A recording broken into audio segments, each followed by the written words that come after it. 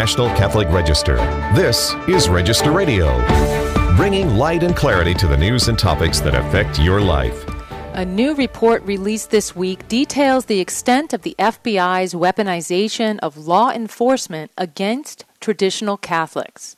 Catholic News Agency's staff writer Joe Bukuras has reported on this story for EWTN for the last several months. He joins us now with the latest about how far the FBI went in looking for possible domestic terrorists within traditional churches. Then we hear Advent thoughts on the current conflict in the Holy Land from a Muslim who became Catholic. Register blogger Zubair Simonson joins us with a story of conversion. I'm Jeanette DeMello, Executive Director of the National Catholic Register and Catholic News Agency, and I'm your host here on Register Radio, thankfully joined by my co-host Matthew Bunson, who is EWTN News' Vice President and Editorial Director. Hi, Matthew. Hello, great to be with you. A busy week in Washington on a very crazy matter in our world, in our respect, right? But the House Judiciary Committee released a report, and as I mentioned in the lead-in, it's about how the FBI was investigating traditional Catholics as possible terrorists. And so we're joined by CNA reporter Joe Bukuras. Hey, Joe. Hey, guys. How you doing? It's good to have you on the show. I think this is the first time, and so we're very grateful for the reporting you do at CNA, covering often breaking news and bringing it to us very quickly and with precision. So, Joe, it's so good that you've been covering this case since about last January, really. And your reporting has actually been cited by larger organizations and whatnot, and so it's really brought some very useful material to Catholics and to society. So let's get started. What can you tell us? Let's go back to January rather than starting with the report. What can you tell us as an overview about what we found out last January? Sure. Yeah. So last January, a memo, basically like a 4 to 5 page document, was leaked from the FBI's Richmond office by a former FBI agent. And that's how it got to the press, and this whole story started. And that memo basically calls for an investigation through informants in Catholic parishes into, quote-unquote, radical traditionalist Catholics and their possible ties to what the document says is the far-right white nationalist movement. So this naturally caused a lot of uproar among Catholics, lawmakers. There was a letter by several attorney generals from across the nation that wrote out denouncing this, calling for demanding answers. Even the U.S. bishops came out and denounced this, and the local bishop in Richmond. And so the Weaponization Committee, which is a subcommittee under the House Judiciary Committee, began its investigation into the FBI to try to get down to it back in February when this became leaked.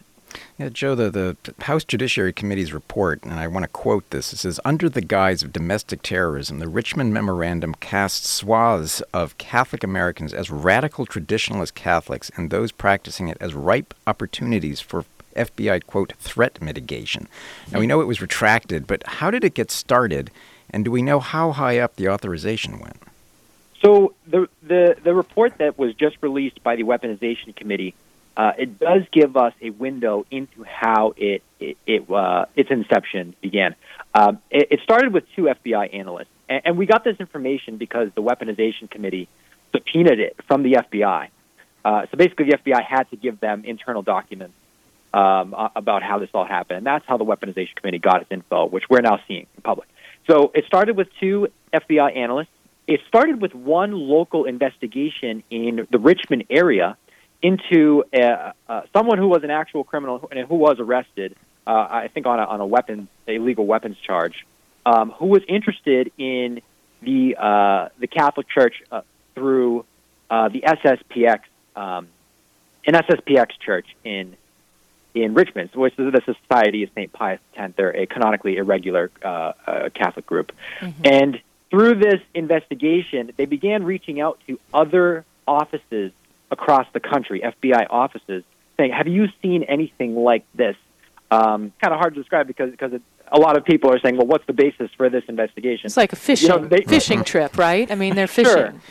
That's a great word. Fishing for it. So they went and they talked to different offices, and they found different instances of where there were actual criminals or where the FBI did have ongoing investigations into people who were interested in a more traditional Catholicism, or in these cases, as they list out in the memo, the SSPX churches.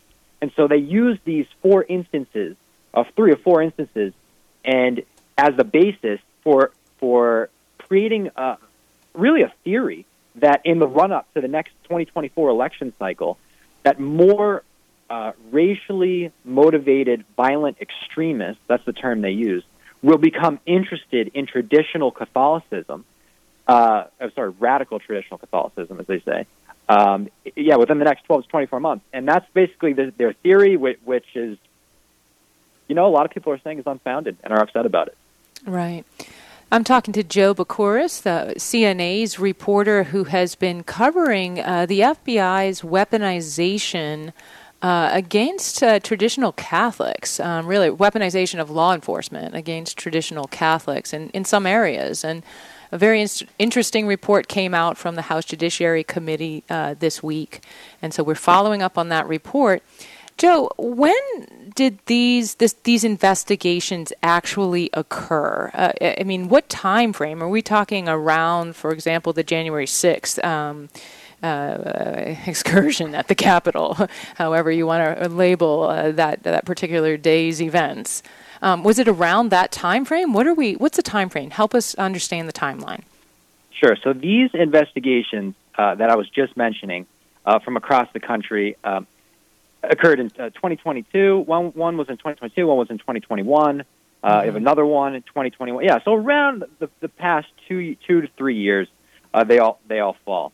And Matthew, I know I missed the last part of your question there of how high did this go. Mm-hmm. This went to the highest levels of the Richmond office, all the way to the special agent in charge and its top legal counsel, who apparently all saw no constitutional issues with this. Wow. Before it was put on a FBI-wide system, which is, contrary to what the FBI directors previously said in judiciary hearings. And it's funny, in the report you actually have detailed FBI agents from other offices publicly commenting on this report, or publicly or internally, everyone can see it, saying, why are we relying on these biased sources in this report, such as the Southern Poverty Law Center, as a basis for an investigation? They disagreed with it, and so that came out in the report as well. But it certainly has caused a lot of rift in the Catholic community in the past year, almost a year now, and this report is called an interim report, so it's not necessarily a conclusion. It's just what they have so far. So I think that's an indication that this might keep going. Yeah, I was going to ask that about what's next. But let's turn to a different topic, because I'm just kind of wondering where there might be patterns. Considering what we've seen with the apparent investigation of traditional Catholics here in this particular instance, and then you look at the alleged targeting of pro-life activists by the Justice Department, and what a House Select Subcommittee calls a weaponization of the federal government in general. Is that something people are talking about? What is there a pattern here that you can discern? Yeah, well, Senator Josh Hawley certainly thinks there is, and in the Senate Judiciary Committee hearing yesterday on oversight of the FBI, he grilled the FBI Director Christopher Wray on this, and he brought up the FBI's arrest and the DOJ's prosecution of pro-life father of 7, Mark Houck, he's a Pennsylvania guy. He's a pro-life activist. He prays outside Planned Parenthood. They arrested him on FACE Act charges. That's the Freedom of Access to Clinic Entrances Act. Back in, then they prosecuted him just last year I'm sorry, it was earlier this year. It was in January. It's right in the beginning of this year, and he was acquitted on those charges. They basically alleged that he was trying to intimidate a clinic escort worker, and it turns out that he was just protecting his son. So Hawley grilled Director Wray this morning on that as well, saying, "You've gone after this pro-life guy. You totally missed. You're using taxpayer money for this, and now you're going after Catholics. Is there a pattern here? Because it sure seems like there does." So, you're not the first one to bring that up. I think a lot of people are saying that. Mark Houck is also a Catholic, by the way. So, right. So going back to kind of what I alluded to, do we know what the next step is? I mean, this is an interim report. Maybe we don't know, but what are people calling for the next steps? What would people like to see happen who have been concerned over this? Yeah, so next steps, I think people want answers. Again, in that hearing, Josh Hawley asked the director, "Has anyone been fired over this?" Mm-hmm.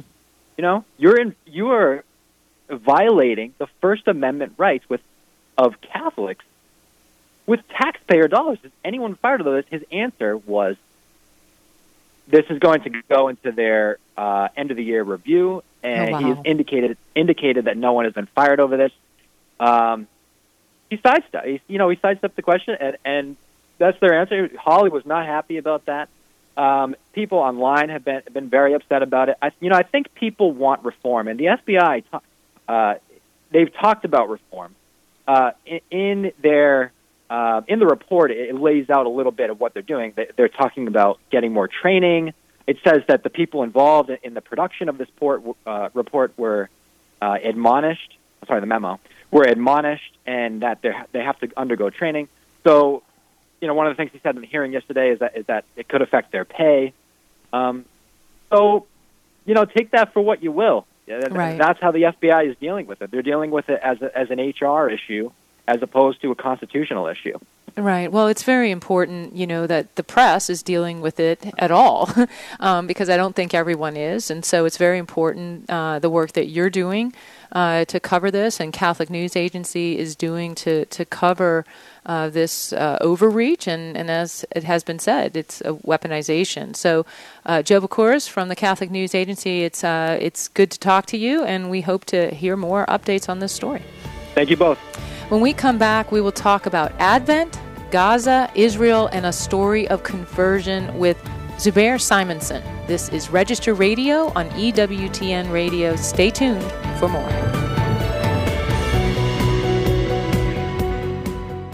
If you need your news on the go, read the Register online. But if you want to take your time and savor the stories, then subscribe to the National Catholic Register's print edition. And with award-winning Catholic journalism that goes beyond what you'll find from any secular news service, you'll get the real story behind the events that unfold over the course of the year.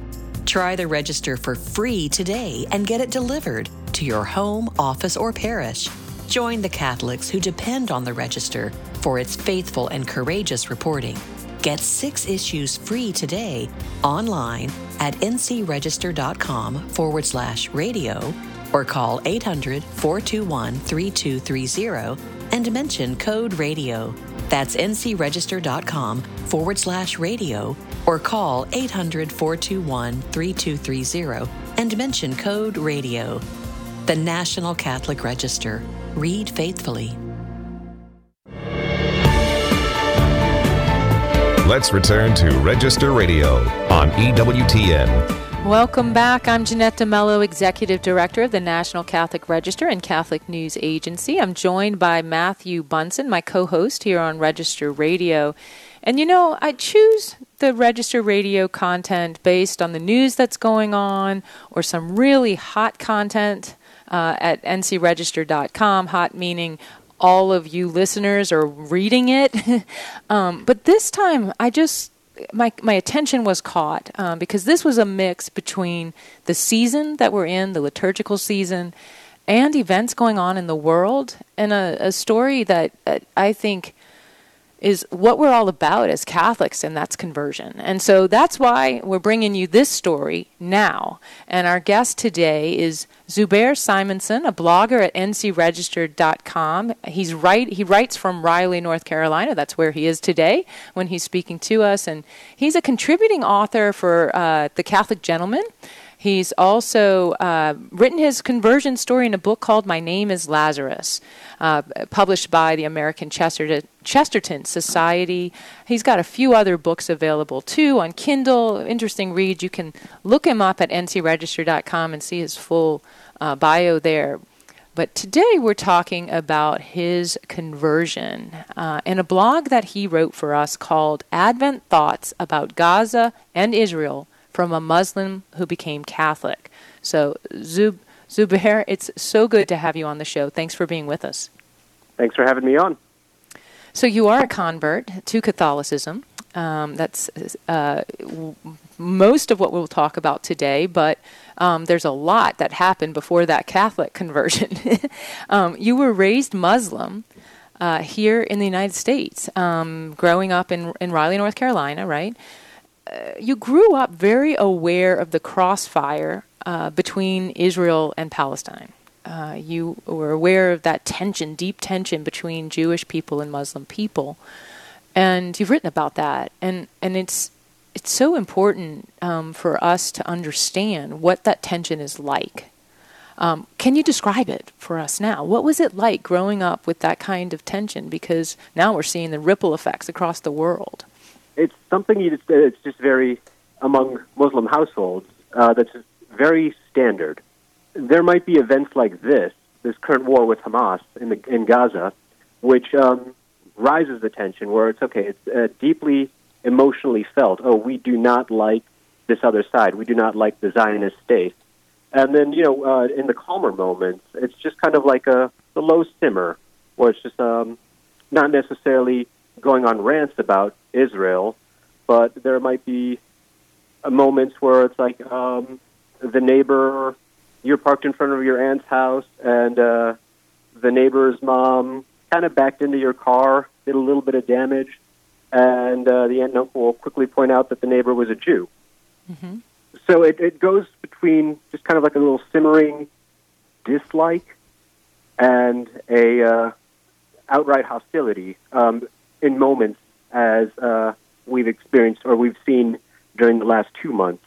So there is a range, and of course there's a range from household to household where, it's more, one household may feel it more deeply than another, and another may hardly feel it at all. But it is very much standardized throughout many Muslim households. Like I myself grew up in what would be considered a moderate family. We're religious, but you don't have to worry about any of us strapping bombs on ourselves and going to public spaces. It definitely doesn't go that far. Even then, it's like when shortly before I'd moved to New York, I remember like a cousin of mine once called it Jewville. It's just something that's always there. It comes out to the forefront in the big news moments, and it's just kind of there in the background otherwise. Mm-hmm. Yeah, well, simmering is the right word until there's a boiling point, right? And you wrote about times when that was a very high tension. Obviously, right now we're in it, but you wrote that black and white narrative where Jewish people are bad, Muslim people are good, and no matter where the conflict is in the world or what it's about, those are the lines. And that black-white narrative fell apart for you. How did that happen? Well, that's pretty much that one goes hand in hand with my eventual conversion. And I didn't go from Islam to Catholicism. I went from practicing Muslim to really lax Muslim to refuse to call myself Muslim at all, to Protestant Christian, and then to the Catholic Church. And that's over the course of, up to the age of almost 30. In 2012 was when I converted, or when I was received into the Catholic Church. And so there's a lot of moments that kind of just kind of led to the disintegration of my faith in Islam. And, I can probably cite 15 to 20 events if we had enough time. But there's events at Sunday school, seeing one particular convert, just kind of like what effect the extremism had on him. This was shortly before 9/11. 9/11 itself, of course. And then discussions about this and this point and that point that eventually just kind of all added up to a day in February 2006 where I just happened to be walking in Times Square. I was living in New York at the time and saw on the news ticker that the Al-Aqsa Shrine had gotten bombed in Iraq, and that's a Shia shrine, and it was by Sunni terrorists. It just kind of like all hit me at that point where it's like, a lot of these terrible things that happen, I've been hearing throughout my whole life. It's like that's not the result of Islam. That's just some crazy person. But then realizing, well, those guys read the Quran far more than I do. I was at a point where I was more likely to see me at a bar than at a mosque. And just kind of realizing this actually has much to do with Islam, why we're doing it, that we had been fed our entire lives, a narrative that we must follow a man who actually did start an empire, and this expectation that with our own faith, we will have an empire, we will dominate, we will control. And then that this is the implications of believing that that's how things are supposed to be. But over the course of those years, I was also kind of willing to just kind of, as I questioned Islam itself, I was also ready to question the narratives I'd been growing up with. And during this time, I went to University of Michigan. I had a good number of Jewish friends. They didn't seem all that bad at all. On my father's side, so my father's a convert to Islam. His mother was Catholic. His father was Lutheran. But one of his sisters married a Jewish man. So it's like, I don't know, I'd known Jews enough all the time where it's like, okay, this one's not that bad. Okay, these friends of mine, they're not that bad. You met people, right? You met people. Yeah, I met people. And so I was, along with it, willing to look at what the other side of the narrative was. And kind of by the time I'd stopped being a Muslim, I actually had some appreciation for Israel, or it's the only democratic country, maybe obviously not a perfect democracy, what is, but the only democratic country in that whole region.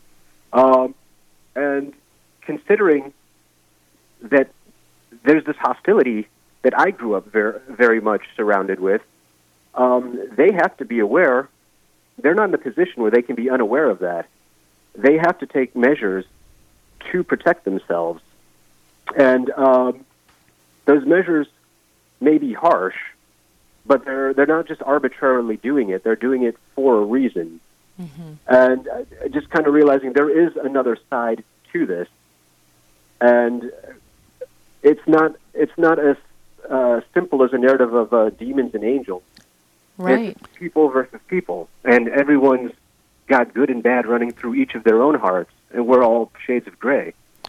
Yeah, well, to that, you quote in your piece, your most recent piece for the Register, from Moby Dick, to the last I grapple with thee. But then you make the important point that hatred consumes.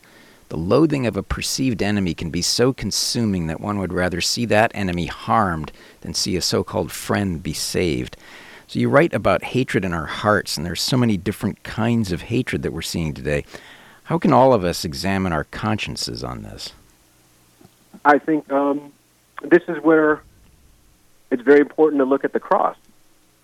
See, the thing is to look at that and realize that before we demonize the Sanhedrin and the Roman soldiers who had killed Christ, they had the same pride within themselves that I myself have, and therefore I have a stake in what happened to him as well. Just when you look at that, look at the cross long enough, you realize, okay, I'm not necessarily the good guy. And you have to have that awareness to realize okay, if I'm not necessarily the good guy, how am I not the good guy? And I have prejudices which lead me to think this way, that help fuel me to say these things. And just understanding that you yourself are not completely innocent is very crucial. And I think that's one of the big differences between Islam and Christianity. Whereas Islam, they have a lot of great disciplines, where it's like, I am a better Christian for having grown up Muslim because I grew up fasting. I can do that because I've been doing it since I was 10. I grew up learning I was supposed to pray 5 times a day, so I can pray often because it was a habit when I was a kid. And but having those wonderful disciplines does not help you realize that I myself am partly responsible for the crucifixion of our Lord. Mm-hmm. Right. And those disciplines don't give us a Savior, right, who came in love. And this is what I loved about your piece, is that you talk about conversion from hatred to love, and you ask us all to examine ourselves. And in the context of Advent, it's a perfect opportunity to do that, because there is war all around us, there's division all around us, there's strife in any way in our families and whatever it happens to be, and we await a Savior. And Zubair, I love that you brought this examination, if you will, of your own conversion to us, and that we're reading it here in Advent and you're reflecting on it with us. So I appreciate your time with us today and for sharing your story with the Register.